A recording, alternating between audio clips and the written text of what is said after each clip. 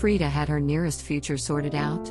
Out of school, then with national service, retained at the company for her impressive work ethics, a marriage proposal from her university sweetheart. Her life was running smooth. And to make her white wedding dream come true, her mother's best friend living in the States invited her over to spend some time with her so they could shop for her big day. What else could she ask for? Kevin, her fiancé, wasn't amused about the fact that they would be apart for some months.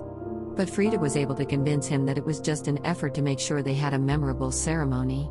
And besides, she was the one paying for the dress and the accessories. Who was he to complain? So up in the air she went, her brain cataloging everything she had to do and get to sparkle her big day. She was on cloud 9, where building castles in the air was allowed. She met her aunties. Yeah, every friend of the parents automatically becomes an auntie and uncle, son at the airport.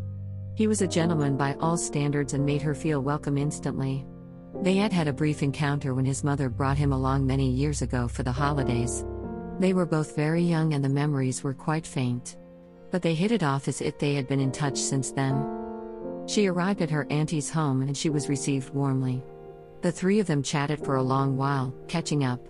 "Cudjoe, can you believe Frida is about to get married? You should sit up. You're not getting any younger, you know?" she said in a light-hearted tone, but her message was loud and clear.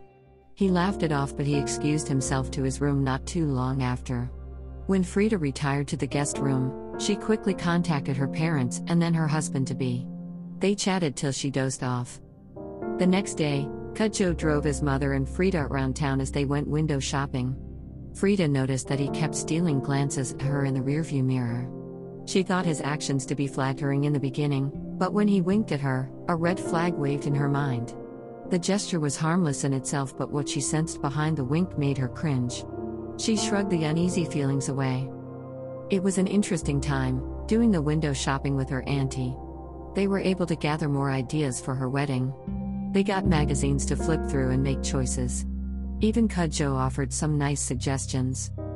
But the days that followed, she had to go with Cudjoe alone as her auntie had some business to attend to. She didn't see the need to worry because after all, Cudjoe was like a brother, right? And he was fun to hang out with. And fun he was. After a few rounds, he'd suggest they watch a movie or get lunch or ice cream. He made it his mission to let her have a good time. And a good time she had. They would take selfies from time to time, and during one such moment as they were goofing around, he leaned in and kissed her cheek and his phone captured it. She was stunned and she looked at him for an explanation. He shrugged as if it wasn't a big deal. "It's just a kiss on the cheek. Don't freak out as if I did something serious. Just a brotherly kiss. No big deal." Well, he was right. It wasn't like she hadn't done worse with her fiancé. She let it go. She spoke with Kevin every day as she updated him on her progress. He sounded uncomfortable when she informed him she had been hanging out with her cousin. "There's nothing to worry about, honey. He's like my big brother. He's been very helpful.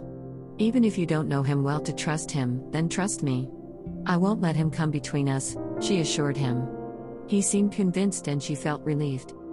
After spending about 3 weeks with her auntie, Frida and Cudjoe had built a rapport that they felt comfortable discussing about almost anything.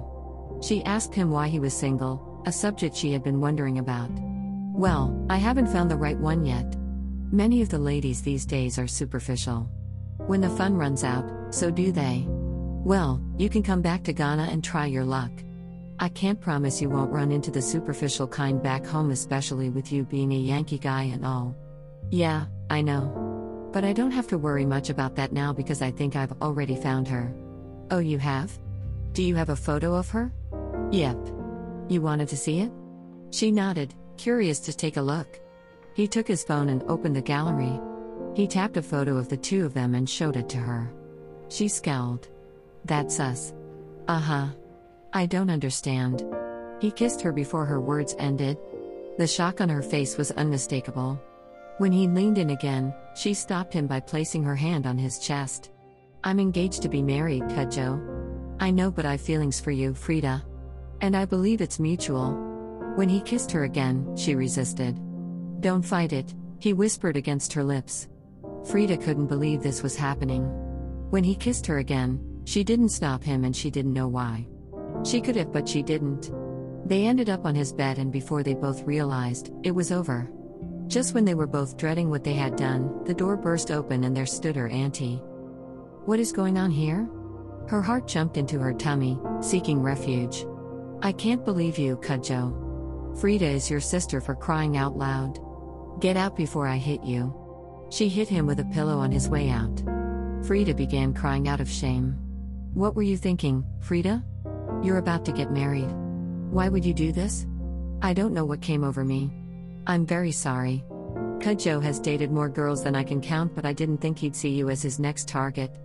Maybe it is my fault. I should have warned both of you. I am sorry. She comforted her till she emptied her tear glands. She left her alone and she heard him shout at Cudjoe for the next 10 minutes. She heard him say something back and then stormed out. Frida felt so ashamed that she couldn't raise her head properly to eat her dinner that day. Cudjoe tried to apologize, but she wouldn't hear it. She was supposed to spend 2 months, but she left the following week. Her auntie promised to handle the shipment of the things they had ordered for her. Kevin could tell something was wrong with Frida since she got back, but she would brush it aside. She'd just say, it was the stress of the wedding planning getting to her. But with time, she was able to put the sour experience behind her and became herself again. About 3 weeks to the wedding, she fell ill. She wanted to buy drugs from the chemist store hoping to get better, but Kevin insisted she went to the hospital. She thought it would a malaria diagnosis at worst, but she was hit with pregnancy news. What? Oh no, we should have waited, Kevin said, anxious about how to break the news, especially to Frida's mother. She was one of the outspoken advocates for morality in church. But Frida wasn't just bothered about that. When she first heard the news, the first thought that struck her was that it was Cudjoe's. Tears filled her eyes. Oh no, don't cry. We are going to get through this, together, Kevin said, trying to comfort her. He had no idea what was going through in her mind.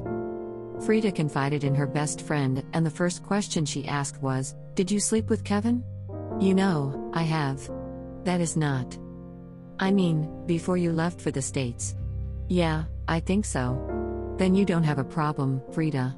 As you said, Kevin thinks it's his and it could be his. Why are you worrying yourself? What if it's not? I don't want us to start life together on a lie. Well, the milk has already been spilt, my dear, and there's no point in crying over it. Let's pretend you never did it with the Yankee boy and let's think about how to tell your mother.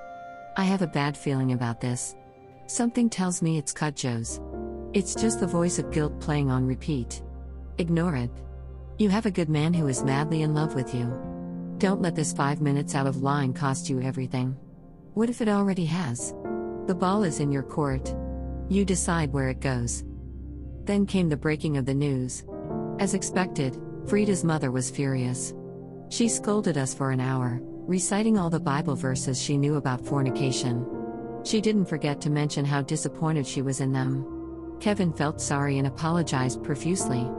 Frida was caught up in her own fears to care.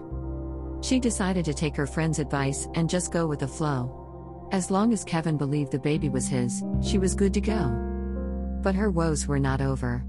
Apparently, her mother in her frustration called her best friend in the States and lamented to her about what a disappointing child her daughter was. Her friend, out of worry, confronted Cudjoe, telling him about the pregnancy. Frida's heart leapt when she received a text message from Cudjoe out of the blue. She had ignored his calls when she returned, and after a week or two, he stopped trying to get in touch with her. Why now? Is the baby mine? Was the brief but loaded question. Oh no, her mother had just ruined everything for her. She quickly typed, No, it's not, and don't try contacting me again. She sighed in relief when he didn't reply. Maybe he would just back off. If she said it wasn't his, then he didn't have to worry about the responsibilities attached. But she was wrong. About a week to her traditional marriage ceremony, Cudjoe appeared out of nowhere in her home.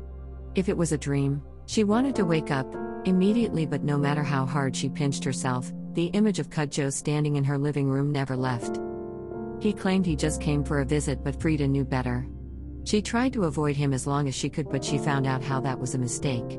Kevin came over to the house without informing her, and the two guys met. Oh, so you were the guy who helped my lady around when she came over? Yes, I am. And what brings you here? Just came for a visit. I hear the big day is around the corner. It is. I hope you'd be around for the ceremony. Oh, I'm counting on it.